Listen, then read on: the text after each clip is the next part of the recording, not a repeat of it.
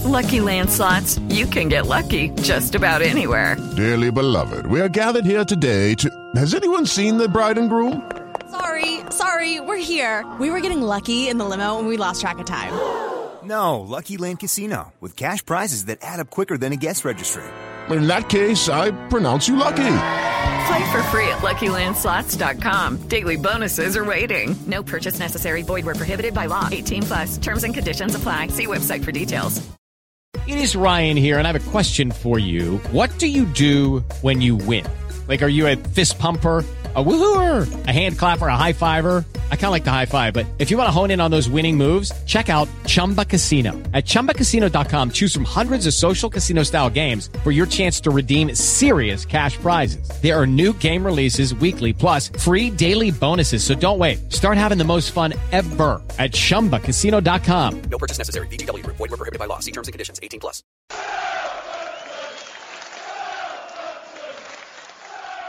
I'm Franny Benali. This is Klaus Lundekvam. I'm Matt Letitia. Dean Hammond here. And you're listening to In That Number. Here is Letitia.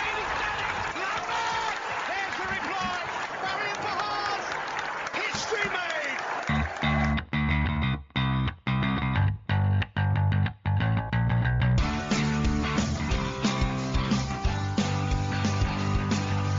It's James Beattie. Oh, Belter.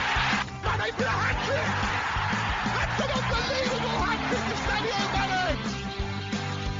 Shane Long takes Southampton to Wembley! Graziano Pella with a left-foot strike! Ball pass lifts it and he's got it in as well! And Danny Ings has done it again!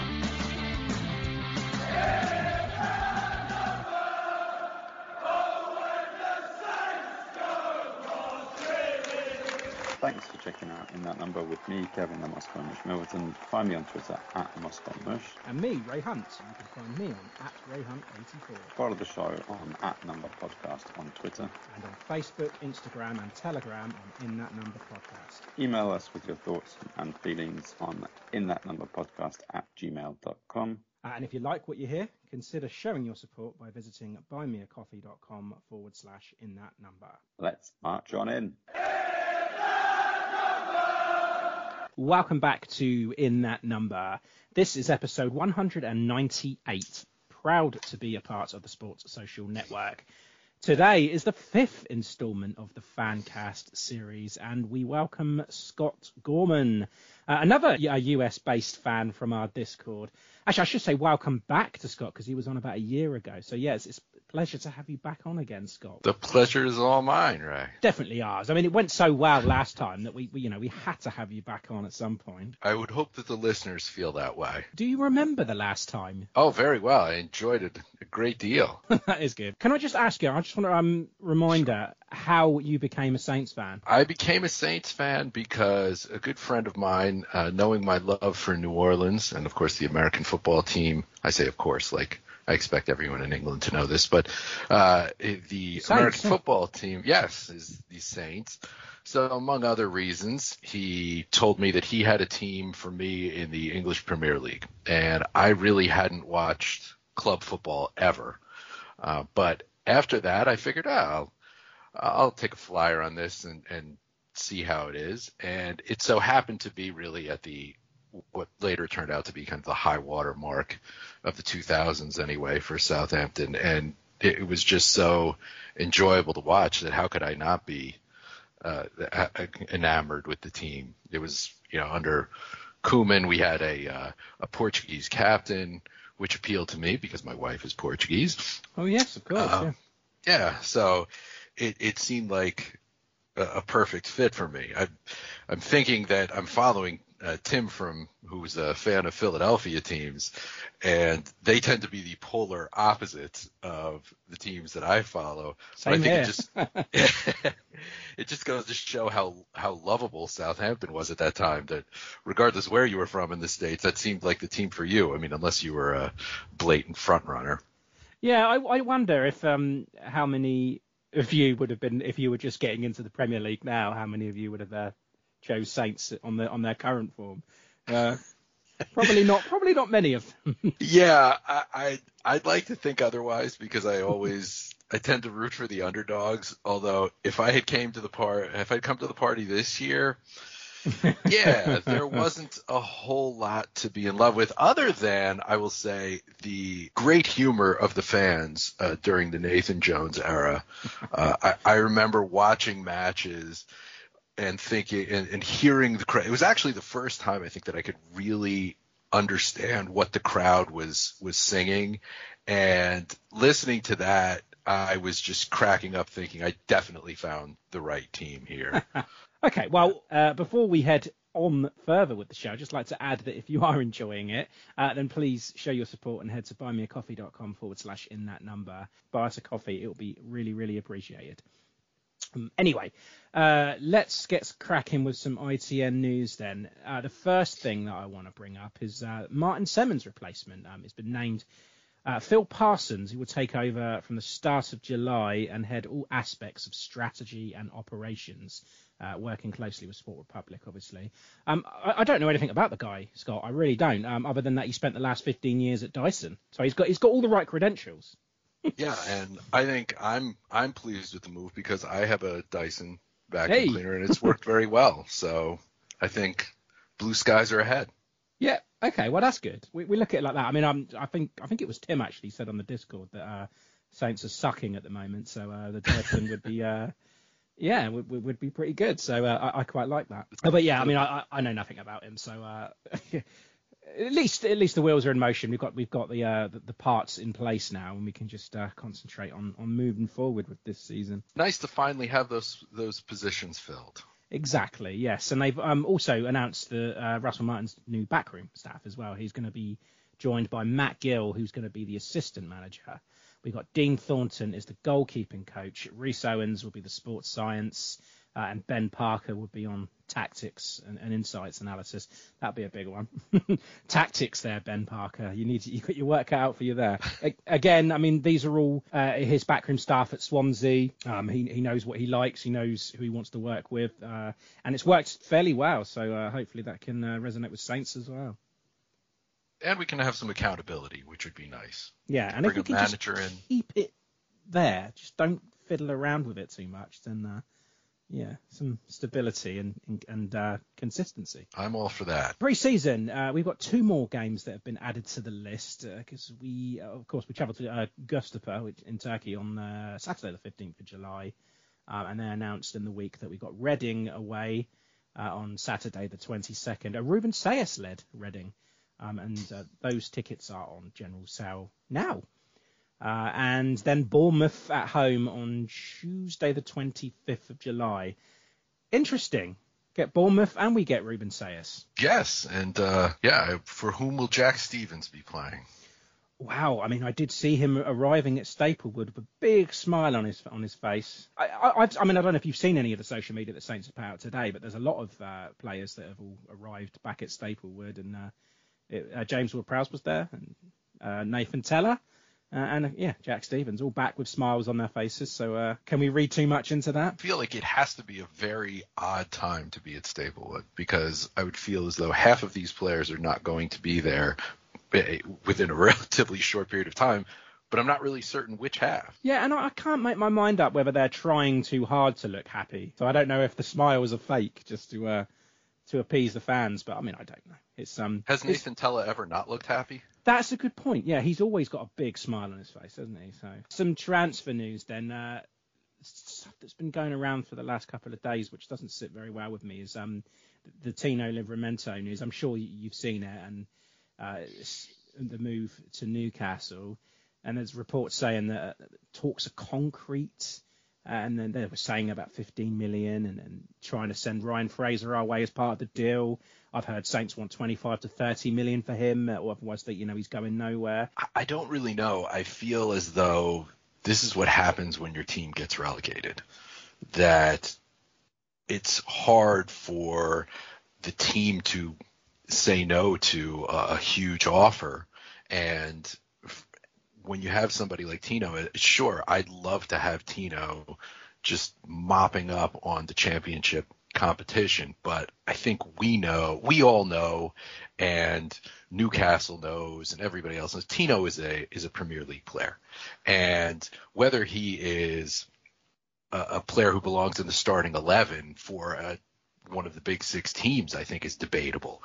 So if an offer comes along, unfortunately, those players that you really want to have to gain promotion are the players who are also going to fetch a huge sum. And so I don't think that Southampton is in a position to say that anybody is off limits, as much as it pains me to say that, because I've been so excited to see Tino come back. Yeah, he looks happy. I mean, there's rumours around as well saying that he is happy here.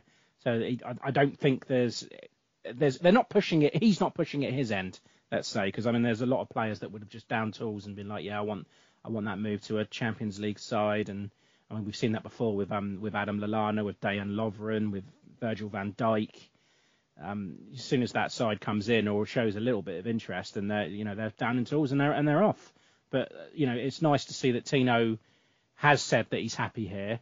I mean, I'd like to think that he'd stay another year, give it another go in the Championship, because he knows he's going to get regular game time. And we've dropped down a league, so the standard is not going to be as high as it was in the Premier League. He's just coming back from injury. And there's always January as well. I mean, if things aren't going so well, then maybe we could, maybe he could push a move back then. But I don't know. Maybe I'm being too hopeful. If there was a gun to my head, I would say now that he stays. From your lips to God's ears, I'd love to see that. I have been known to be wrong. So I'm just throwing some doubt on it now. But yeah, it would be nice to keep him, obviously. Oh well, you're saying that now. When I saw, we've all seen the rumors with James Ward-Prowse, and I generally, I'm resigned to the idea that he's going to be leaving.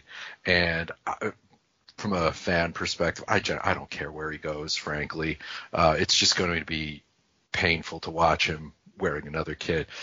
But of all the clubs where our players could go, Newcastle, really, that's to watch. In Newcastle, who's essentially become the team that I was hoping that Southampton could be years ago, minus the questionable source of funds. It's pretty painful. Yeah, well, I mean, to be fair, I would much rather he went to Newcastle, because he's got more of a chance of winning anything than going to a team like Fulham. I just don't want him to. I want him to succeed. I want him to get somewhere, and he's got Champions League football if he went to somewhere like Newcastle. But yeah, I don't know. West Ham as well. If James Ward-Prowse ended up there, then that would be fine. I mean, as fine as anything could be, I guess. Yeah, it's going to be tough to watch. It's going to be a painful summer, isn't it? We're going to see a lot of a transitional period. It's going to be difficult to take.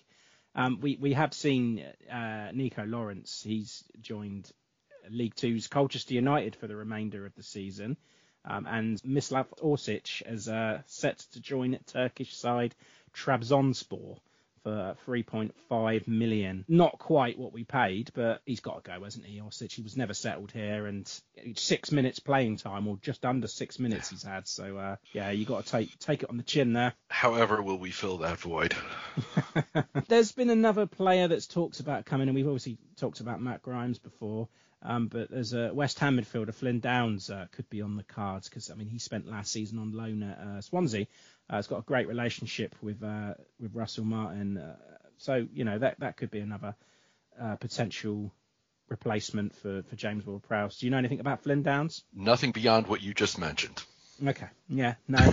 There is a good bit of news coming out from this week. I mean, it was out on Tuesday. Don Ballard signed a new deal, keeping him here until 2026. Now, this is fantastic, Scott, because there was talk about him moving on, and that didn't sit well with me, because this club used to have a reputation for developing young talent. But, I mean, if we continue to not give them the playing time, and now that we're dropping down a league, these players are going to want to leave, and we've seen that with a number of them already. And in my opinion, Don Ballard is the best of the young crop right now, and I think that it was vital that we kept him. And with that, hopefully there's something. He was happy to sign this deal with the promise of more game time this season. Yeah, I was thrilled to see that, especially. I mean, Southampton's identity was bringing up the young players, and he appears to be probably the closest of all of the young players, and so it would have been a shame to see him go. He was that was one of my first thoughts when relegation became a reality. Was, are we going to lose someone like Dom Ballard? Are they going? Are other clubs paying attention and willing to take a chance on him? So I'm really happy to see him sticking around. Yeah, that's massive. It's a really, really good bit of news, that, because I mean, I knew nothing of a deal in place. I didn't know, and then I just see the pictures of him with his shirt, and I thought, wow, that's a relief. We can all breathe a bit. But I mean, as I say, from Saturday onwards, I mean, the wheels are in motion now. It's moving day, isn't it? 1st of July. The next couple of weeks could be painful, as I say, a real transitional period for the club. And I think it's going to get worse before it gets better. But we just got to keep the faith, because players are going to come and go, but we're still here. We're still fans, and we'll remain. Yes, and I'm sure we'll get into this in a bit, but Rasmus, although he's whiffed on a few signings, I think that the hope when he came on board was that we were going to be able to build through young talent that he's that they've scouted, and they wanted to build through them. We have to just hope that they can make more good decisions than poor ones. And there's going into this season, I think there's just going to be a lot of question marks throughout the pitch, and we have to hope that they make the right decisions to fill those voids. Definitely don't need any more younger players. I think we need a little bit more of a balanced squad. But I think hopefully they've learned from their mistakes. And speaking of mistakes, during these FanCasts that we've been doing, we've been asking the fans, their opinion on the season in general, and how or why it went wrong. And it all started with the summer window, and then Ralph got sacked, and the replacement of Nathan Jones, and the sacking of Jones, the appointment of Ruben Sayers, and then him staying on. Both transfer windows were, well, underwhelming, shall we say. But I want to start where we normally do, and that's with Ralph. I can't remember where you stood with it on the Discord, but I mean, say he lost his job on the 7th of November. Was that, in your opinion, was that too late, or maybe should we have kept him on a little bit longer, or maybe you think he should still be here? I would say at the very least we should have kept him on longer. We can only speculate what would have happened after that. But I thought that the decisions with respect to Ralph were just abysmal. If this is Sport Republic's decisions, yeah. Yes, everything from the timing to the decisions themselves. We all saw how horrible the end of the 21-22 campaign was. And although I was not for sacking Ralph at the time, I could understand why that decision would have been made during the summer. But it wasn't. And obviously this is something that they had to consider. There was, I believe, a difference of opinion as to whether Ralph should remain on. So we're led to believe, yeah. Martin Semmens wanted him, and he fought for him. But a decision was made to keep him on. So if you thought during the summer window that the best manager for the club was Ralph, then I don't see what took place during those first 14 matches that would have changed my opinion. I certainly think that they should have had enough courage in their conviction to keep him on through what was going to be a rather soft part of the schedule that was coming up. The thing about Ralph is I've always felt that Ralph was a victim of his own success. Ralph would have runs of a month and a half where we'd have great results, and then the fans would get spoiled and think that this should just carry on for the next few months. And then when the team did poorly, we would blame Ralph. And we wouldn't look at it always on balance. But that's what fans do. They react based on what just took place 20 minutes ago. But I always felt – and the other thing about Ralph that would drive people nuts is that his teams would always jump out in front. We'd have that high press. Yep. We'd go up 1-0, and then we'd inevitably see the stat about points dropped from winning positions, which I just always drove me nuts. That I heard fans say things like, I just want consistency. I just, we'll never do it until we learn how to stop dropping points from winning positions. Well, you got that this season. You got consistency. They stunk week after week. And you didn't have to worry. I mean, Nathan Jones, if that's what you wanted, boy, Nathan Jones was great because never had to worry about dropping points from winning positions because we were losing by halftime in all of our matches. Well, the Wolves won. Oh, yeah. That was that was a win. Yeah. Congratulations for one up and back to the glory days. 11 against 10, and he still managed to fuck it up. But yeah. Yeah, give him credit. It was difficult to fathom because we looked better 11 on 11.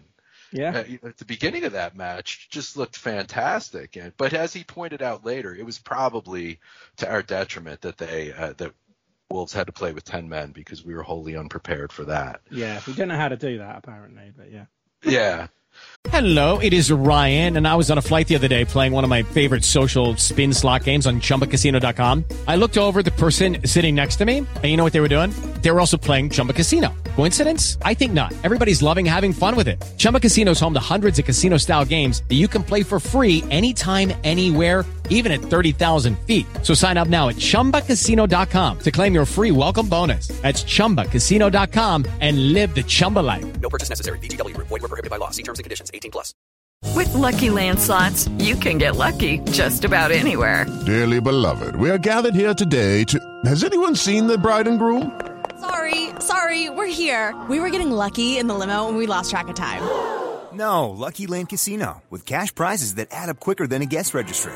In that case, I pronounce you lucky. Play for free at LuckyLandSlots.com. Daily bonuses are waiting. No purchase necessary. Void where prohibited by law. 18+. Terms and conditions apply. See website for details. But yeah, back to Ralph. My fear going into the season was we're going to stick with Ralph, and then we're going to get some poor results right out of the gate, and then we're going to be stuck having to replace him in the middle of a season. And to my surprise, we actually started off really well. And then I think looking back on it now, we know now, and frankly, we should have known then, Lavia was a huge part of the team. And he looked fantastic from the moment he stepped on the pitch. And we got kind of the high water mark for the season was that win over Chelsea, but he got injured. And right about the same time, we let Romeu go back to Spain. And look, I love Romeu. He was probably my favorite player. Not probably, he was my favorite player, but we had to let him go. He's been he was a great ambassador, a great soldier for the club. He wanted to go back to Spain. You had to let him go back to Spain, but it left the team weakened. And no, it should come therefore as no surprise that after Lavia's injury and Romeu's departure, the team just stopped winning. And I felt like there were all these. So before those injuries, before those departures, Ralph gets 7 points in 5 matches, and we're really happy. And then after that, he manages 5 points in the next 9. And I felt as though if all you were looking at was results, then yeah, you could see where we would need a new manager because we have to change something up. But it's sort of like if my car stops running because the engine failed, I'm not going to go and replace the tires. And if you were watching these matches, it's a very good point. You knew going back to when Danny Ings left. When Danny Ings left, we replaced him with Adam Armstrong. And we knew from that point on, anybody watching the matches knew we just don't have a clinical scorer. We get opportunities, and we love Shea Adams, but he's not a clinical scorer.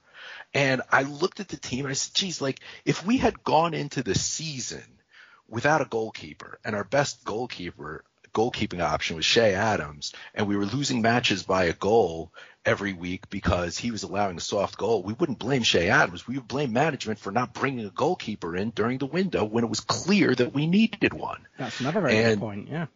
that was the problem we had. If you watch these matches, you knew that, God, Shea Adams missed against Wolves. I mean, he had to score from 2 feet from the net. All he had to do was let the ball hit a part of his body other than his arm, and he messed that up.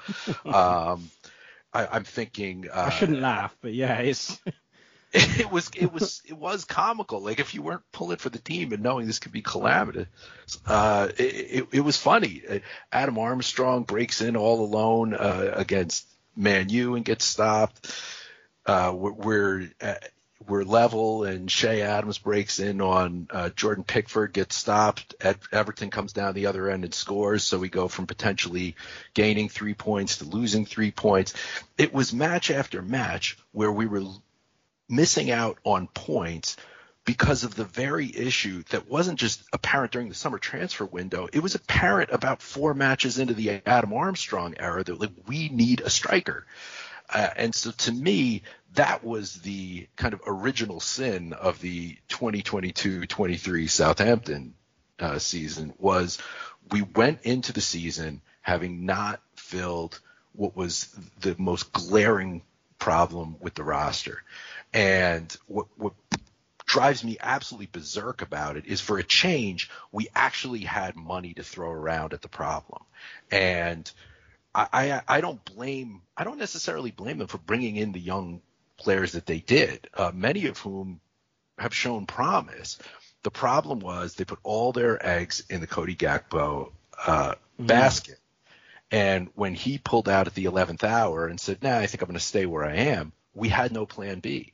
And there was no reason not to have a plan B, because we had money to sign a plan B, which we know because A, they spent lots of money during that transfer window, and then B, they threw money around like crazy in January. So there's no reason why we shouldn't have had a backup plan.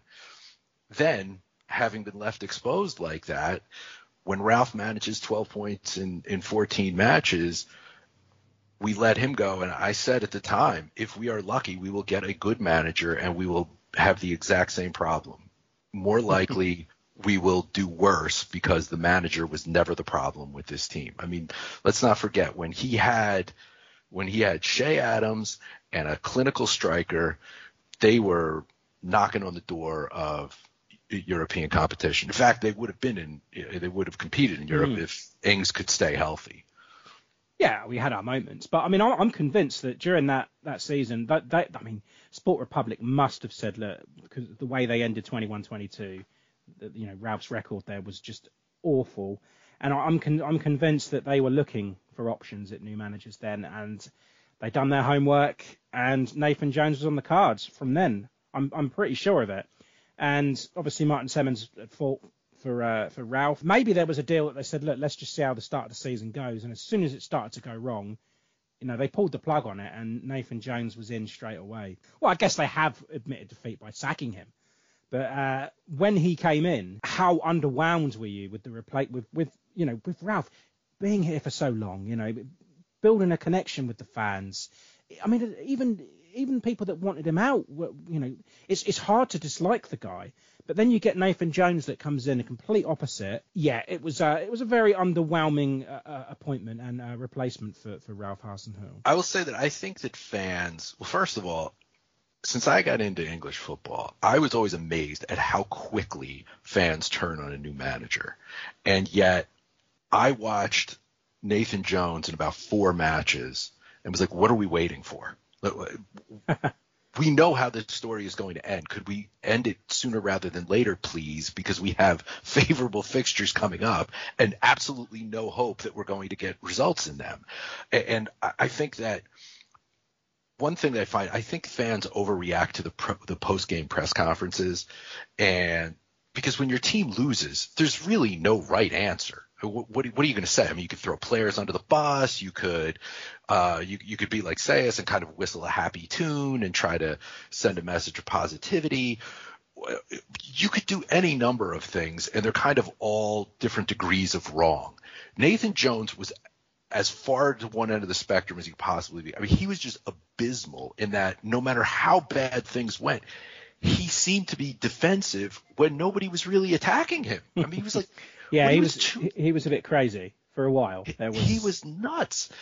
And I'm looking at this 3-4 matches in, and I'm saying, can we pull the plug on this already? Show me any, under Ralph, what I loved about this club was there was always optimism. Like, they could be going up against, it didn't matter, Arsenal, Mets. I mean, look at Arsenal this season. As horrible as Southampton looked at the beginning of the season, we were apparently in free fall. And not only did we earn a draw with Arsenal, we played them toe to toe. I mean, it wasn't like we got a lucky goal and somehow made that stand up for a point. There was always hope that out of nowhere that could happen. Because, by the way, I mean, another reason why I was so big on Ralph being the man for the job is for as frustrating as it was to watch the team go horribly wrong for weeks and months on end, he managed to pull the team out of tailspins when I didn't think it was possible. And that's what we needed, was somebody who could pull the team out of a tailspin. Nathan Jones was the complete opposite of that. And after 4 matches, I'm saying, what is this team doing well? Like, what can you possibly point to and say, this team is improving, or there's at least signs that we see what Nathan Jones is trying to build here. There was nothing. I mean, how Man City happened, I will probably never understand.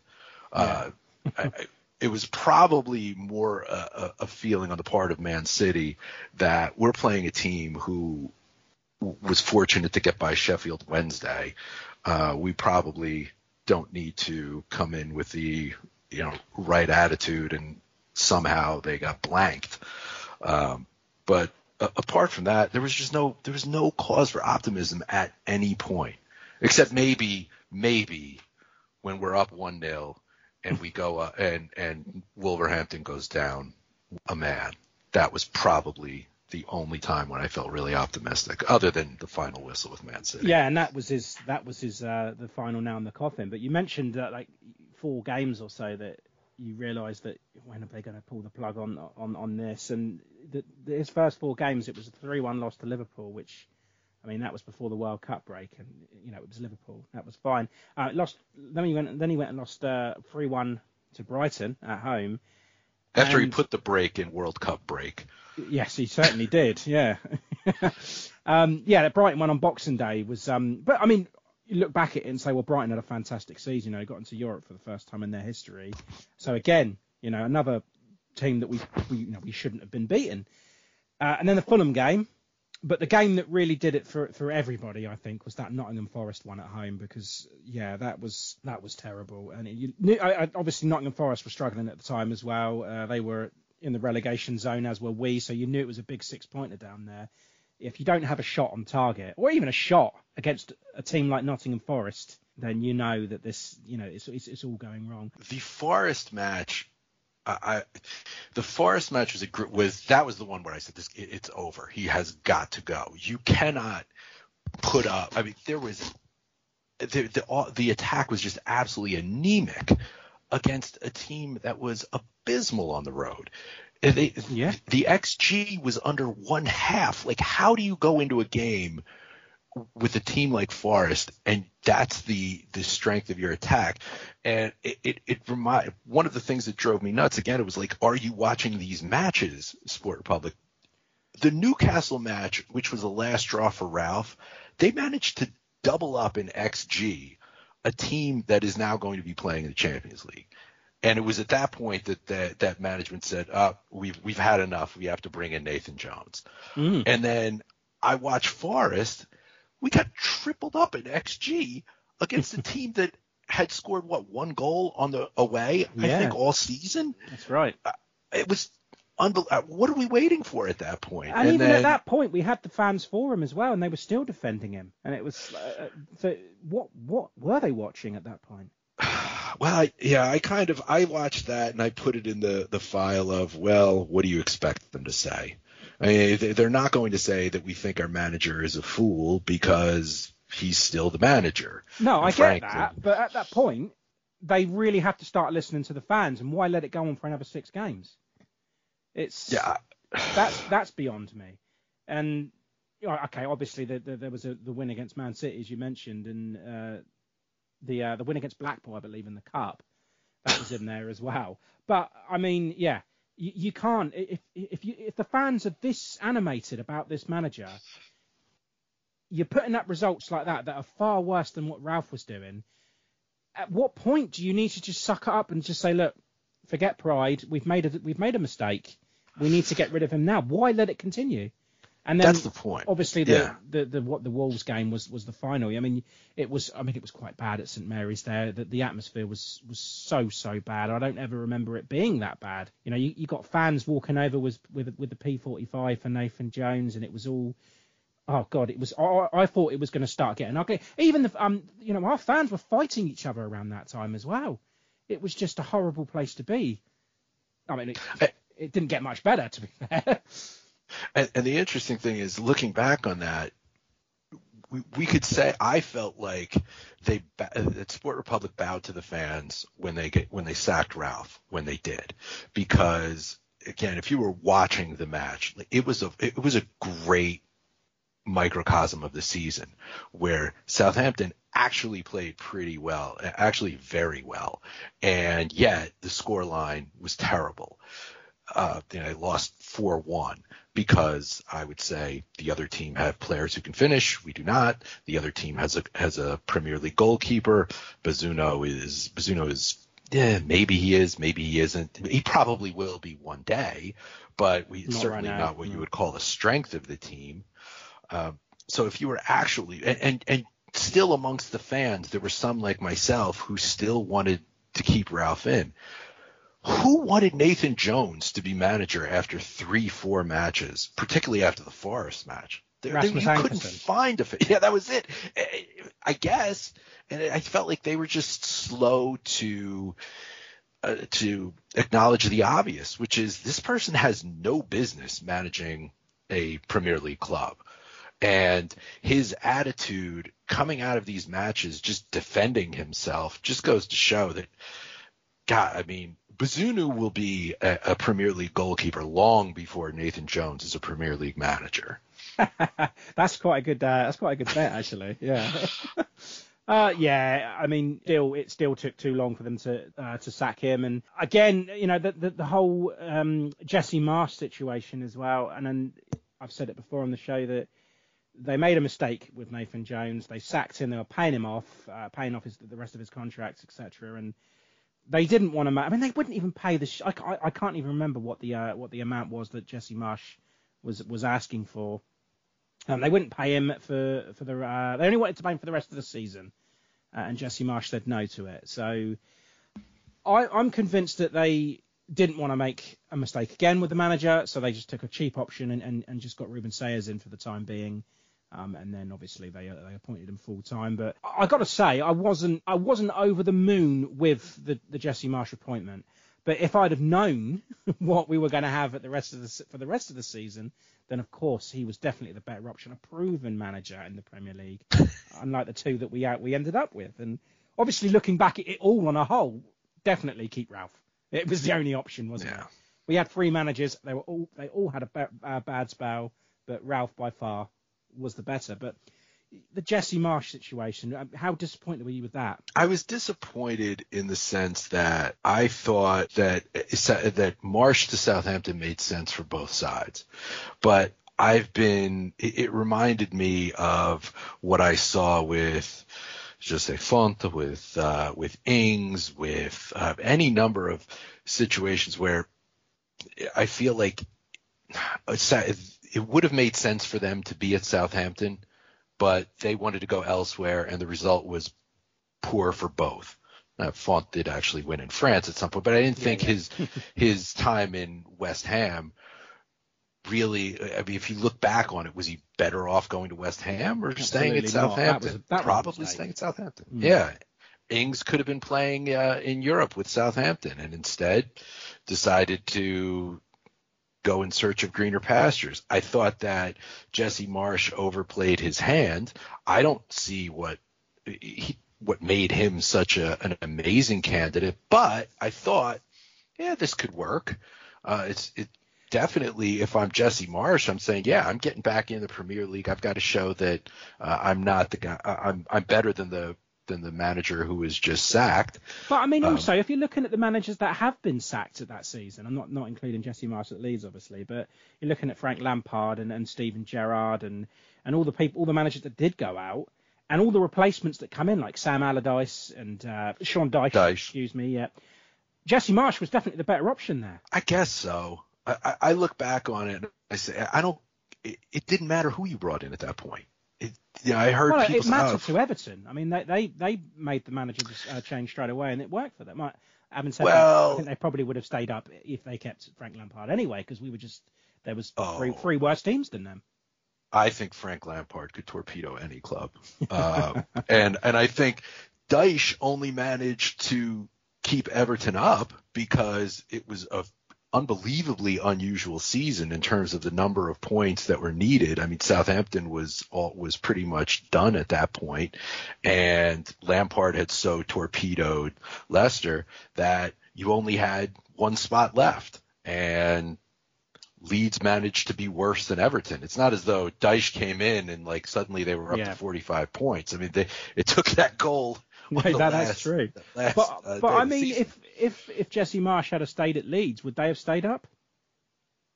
I don't see any reason to believe they would have. I think they sacked him too early. I was shocked when he went because I mean he wasn't he wasn't one of the next managers on my list. I thought I thought things were going quite well. They were last season anyway, and then all of a sudden it was going wrong quickly, and they did what we didn't do. They got rid of their manager straight away. Well, let's put it this way. I don't think Jesse Marsh was the problem, but I'm not sure that he was the solution either. But there was no solution. In the end, it didn't matter. And frankly, that's kind of where I was with Southampton is once you pulled the plug on Ralph, it didn't matter who you brought in. They were going to get relegated anyway. Pep. Yeah. Then we had these crazy, why don't we bring back Pochettino? Like, he's not doing anything. Sure. That's what he wants. Yeah. A relegated club on his resume, yeah. But then, obviously, Ruben Sayas, he comes in. We scrape a win against Sheffield Wednesday in the Cup. He gets the job full time. Not exactly what we wanted. Well, not exactly what. Well, I can only talk for me and Kevin here because we were saying off air. This is a big mistake. They've got time still. They need to bring in a manager now and not give it to Sayas. And I think Tim was one of the ones that said we might as well just keep him. But I do believe, in spite of what you're saying, Scott, I do believe that if we had had a manager at that point, then we may have stayed up. I thought Sayas was probably our best chance, believe it or not, because I thought that one of the problems, again, it all gets back to the beginning of the season. If we had decided to go, and I wouldn't have, but if we had decided in the summer to go a different direction, then perhaps we could have brought in a manager who would have brought his system, maybe brought in some players that fit that system, and perhaps things could have been marginally better. But we didn't. We went with Ralph, and we started talking about how great consistency can be, and we had that with Ralph. We had the alignment throughout the organization, and then we pulled the plug midstream, and the result was a calamity. And after Nathan Jones, I thought maybe the best chance we have is to go back to the system that we started with, that we brought for which we brought players, and maybe there's a way to get things back on the rails. Then he comes in and we managed the win over Chelsea. I think there's a theme here. Yeah, then later Leicester. But I think the win over Chelsea was when they gave him the job for the rest of the season. Yeah, sorry, I said Sheffield Wednesday, didn't I? Sheffield Wednesday was when he was in between yes, Ralph and Nathan Jones. Apologies. Yeah, it was the Chelsea game. Yeah, you're right. Yeah, and then after the Chelsea match, I looked at it as, look, do I think Sayas is the guy to keep us up? Gun to my head?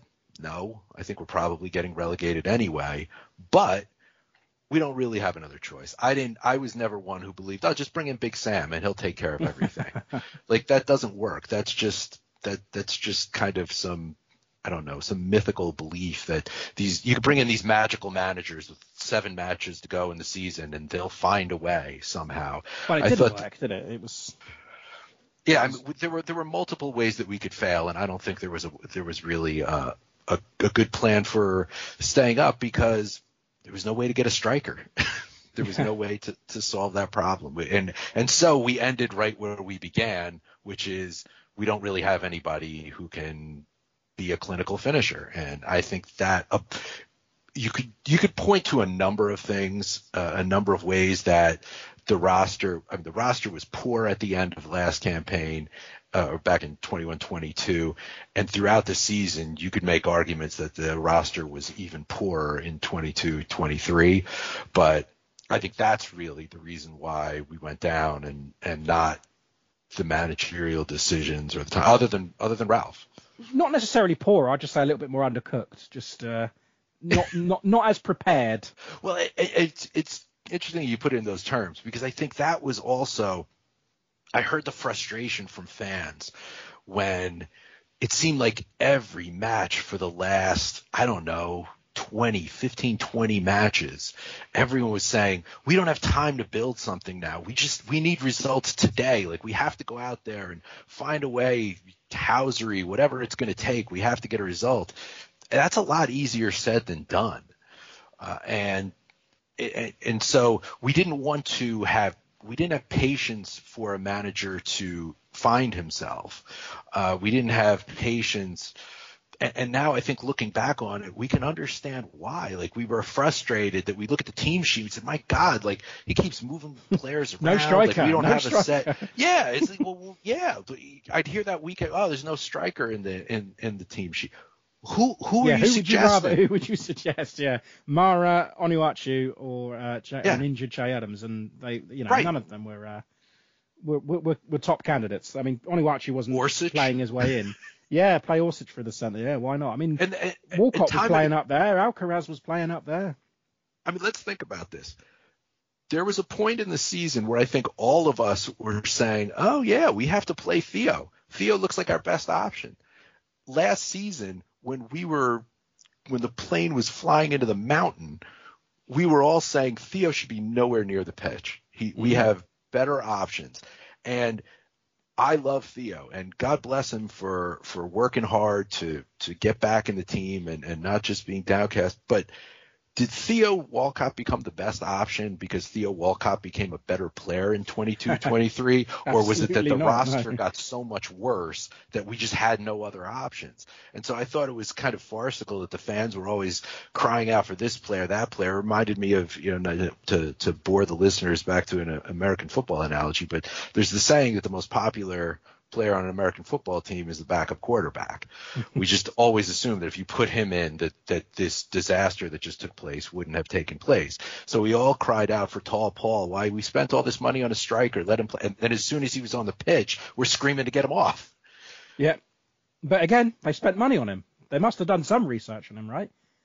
Yeah, it was probably the same one who researched Joe Aribo. Yeah. Guido Carrillo. Yeah, go back to that. It's that far, but yeah. When we had, I think it was Stu Minchin we had on, we were talking about positives. He brought up a really, really good point, and it made me see it from a different point of view. So, I mean, most people are going to say, oh, the positives of this season, you've got to look at Alcaraz, you've got to look at Lavia. But in fact, he said it could be the fact that we got relegated because we have a chance to rebuild now. We can hit the reset button. We can bring in a new manager. We can bring in and, get rid of the, because, I mean, a lot of the problems that Ruben Sayers had was that he's got too many players and he can't play them all. We saw so many players just not getting included in the match day squads. This is the chance to get rid of some of those players. And that made me see it. I mean, Stu was so positive. Yeah, he was very, very positive, saying that we were going to win the league and go back up again. Obviously, the positive from being relegated, having a chance to reset, it's in his mind that this is what's best for the club right now. And I think he does have a point. If you're looking at this relegation, this is something to be positive about. It is a chance to reset, rebuild. Well, look, we don't have a choice but to look at it as a positive, I suppose. It's hard for me to say that relegation is ever a positive. I think we have to be very careful with that, though, because as I was saying before about how fans were crying out for consistency. One of the things that used to drive us nuts, we would all complain about Nathan Redmond. Oh, he's inconsistent. He's great one match, and then he doesn't show up for the next two. At least he showed up for that one match, because we put players out there who didn't show up for any matches, who brought next to nothing. And I think we can, as a fan, you want to be positive, and you can look at it as we have all these, voids to fill, and now we're going to have money. The upside of potentially, if there is an upside of losing players like Tino that we really wanted to see, is we'll fetch a good amount of money that we can then use to fill in the voids.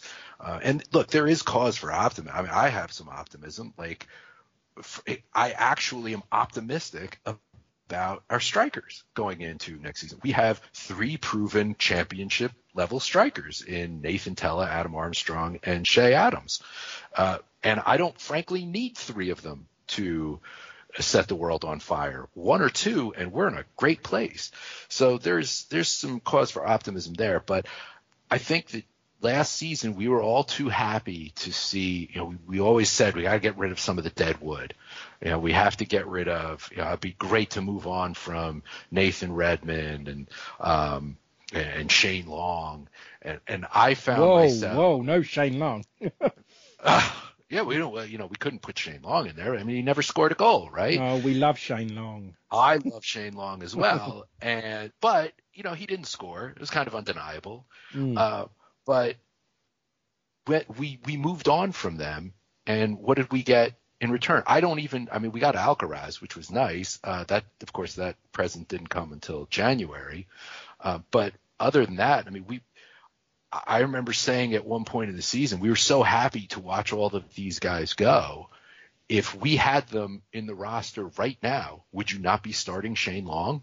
Would you not be starting Nathan? I know Nathan Redmond would be starting. So, things can get worse when you have those voids. But in terms of like the large squad, I like the idea of, let's see if Sam Edozie can do it. Now we get to give some of these players a chance. Don Ballard.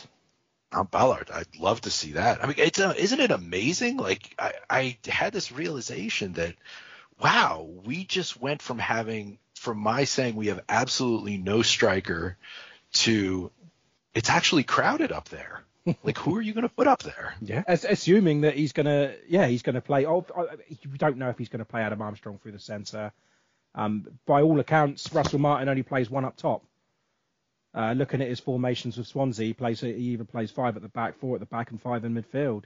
So he bangs that out. But I don't think there's going to be any room to play Adam Armstrong through the centre. Actually, a really good problem to have. I mean, I think if Tella's here, Tella's got to be on the pitch, right? I don't see why not. Him coming off the right or the left. He's proven in that division.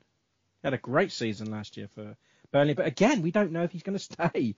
All these players could be out the door, so he might not have that many options. But he's one that I think I'd rather take the player over the money. If Burnley wants to be foolish and not pony up the cash for him, that's fine. I'd love Nathan Tella banging in 20 goals. I'll take that. That would be fantastic, wouldn't it? Okay, so we've got some questions. I've got 6 questions for you. The same questions that I ask every single person that comes on the show.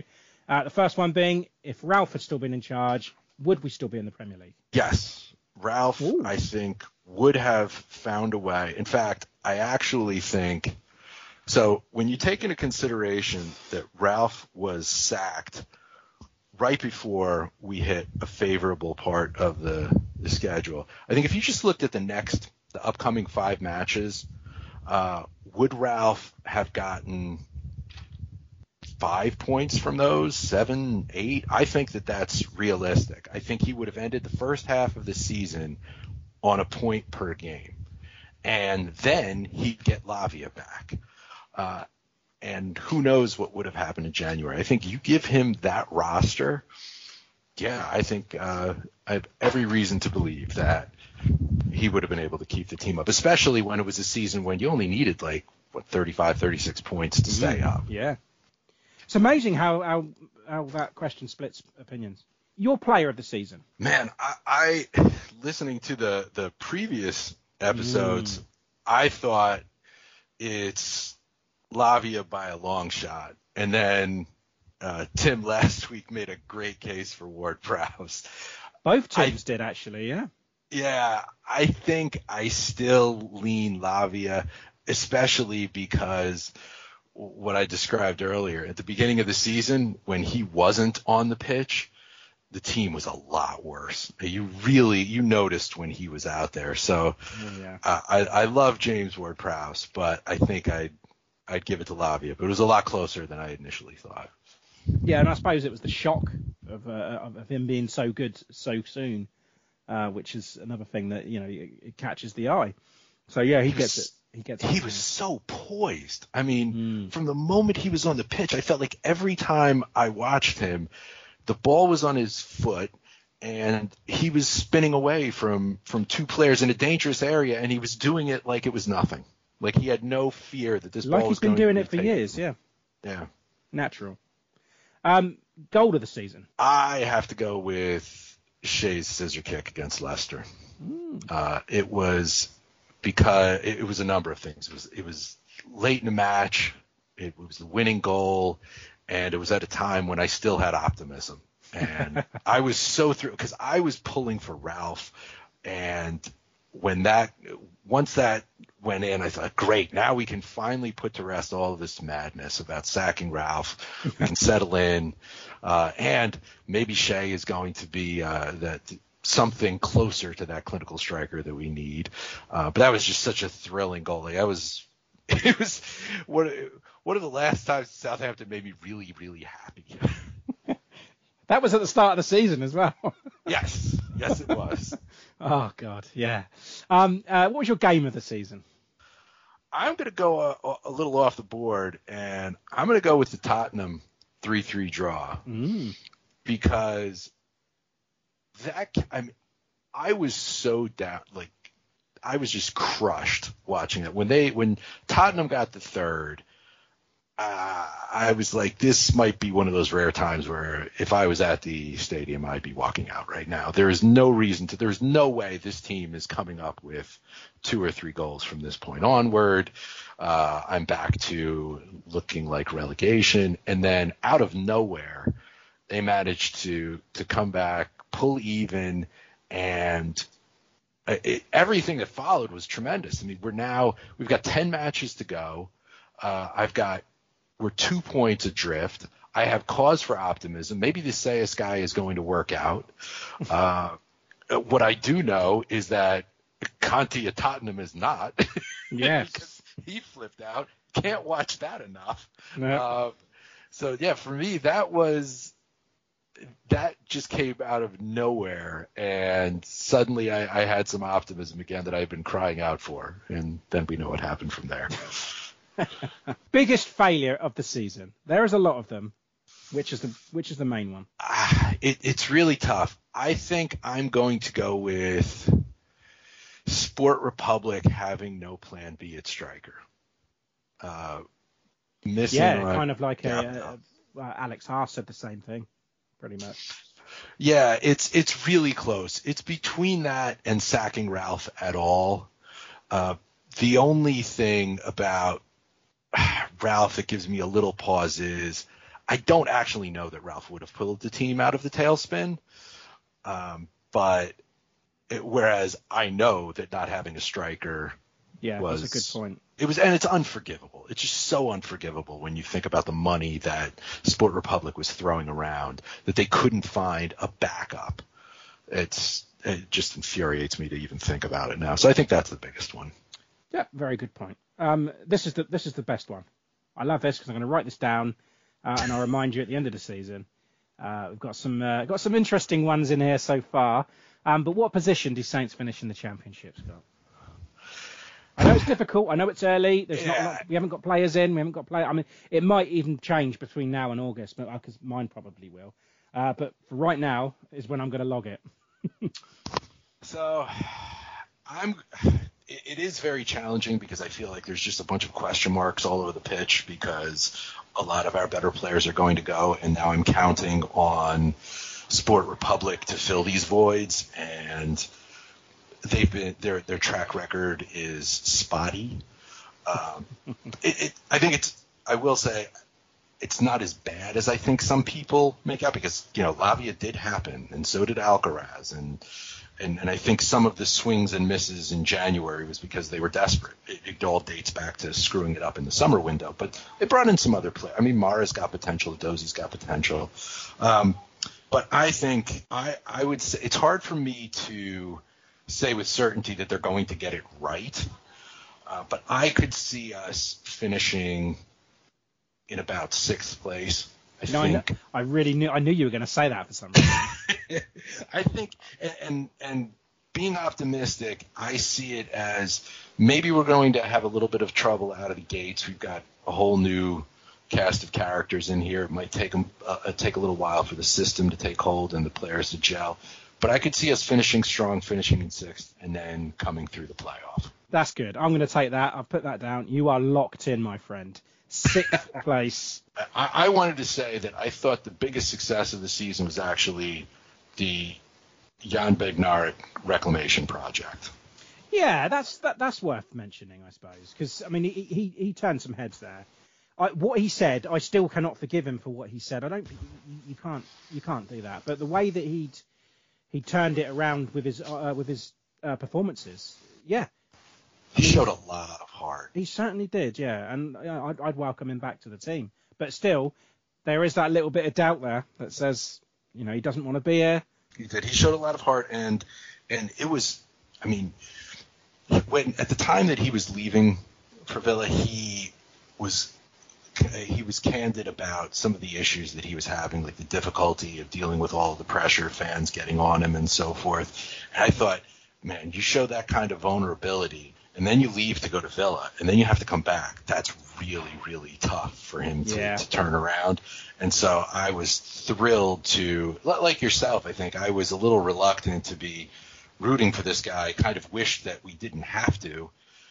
But when he came back and he's playing, he was clearly playing hurt on a couple of occasions. He gave it his all, and he was pretty darn productive. I mean, there were times where I think probably had more confidence in him than anyone else back there, and might have to give Sayas a little credit for that too, because it was really under his leadership that I think Bednarik really solidified himself back there. Yeah, he was. You say he was playing with injuries. Yeah, that was the time when we thought he'd break his rib, and he still, he could hardly breathe, but he was back on the pitch, and yeah, that's amazing. And you don't get that a lot, especially in Premier League. Yeah, well said. Yeah, hopefully he can stay, because he could be a really, really important piece for us next season. I hope so. Him and the Yanko, that'd be wonderful. Yeah, I think he's gone. Sadly, yes. Yeah. Scott, thank you. Obrigado. Thank you, Ray. This has been so much fun. Come on for your hat trick. Absolutely. And then I'll remind you when we're like 16th in the championship, and I'll say, Scott, you said we were going to finish 6th. Come on. What's going on? I can see that coming. Right. Okay. Yeah. And make sure you keep active on the Discord, and next season get on your predictions and stuff like that. And absolutely will be. Thanks a million, mate. And up the Saints. Up the Saints. Up the Saints. Up med Southampton.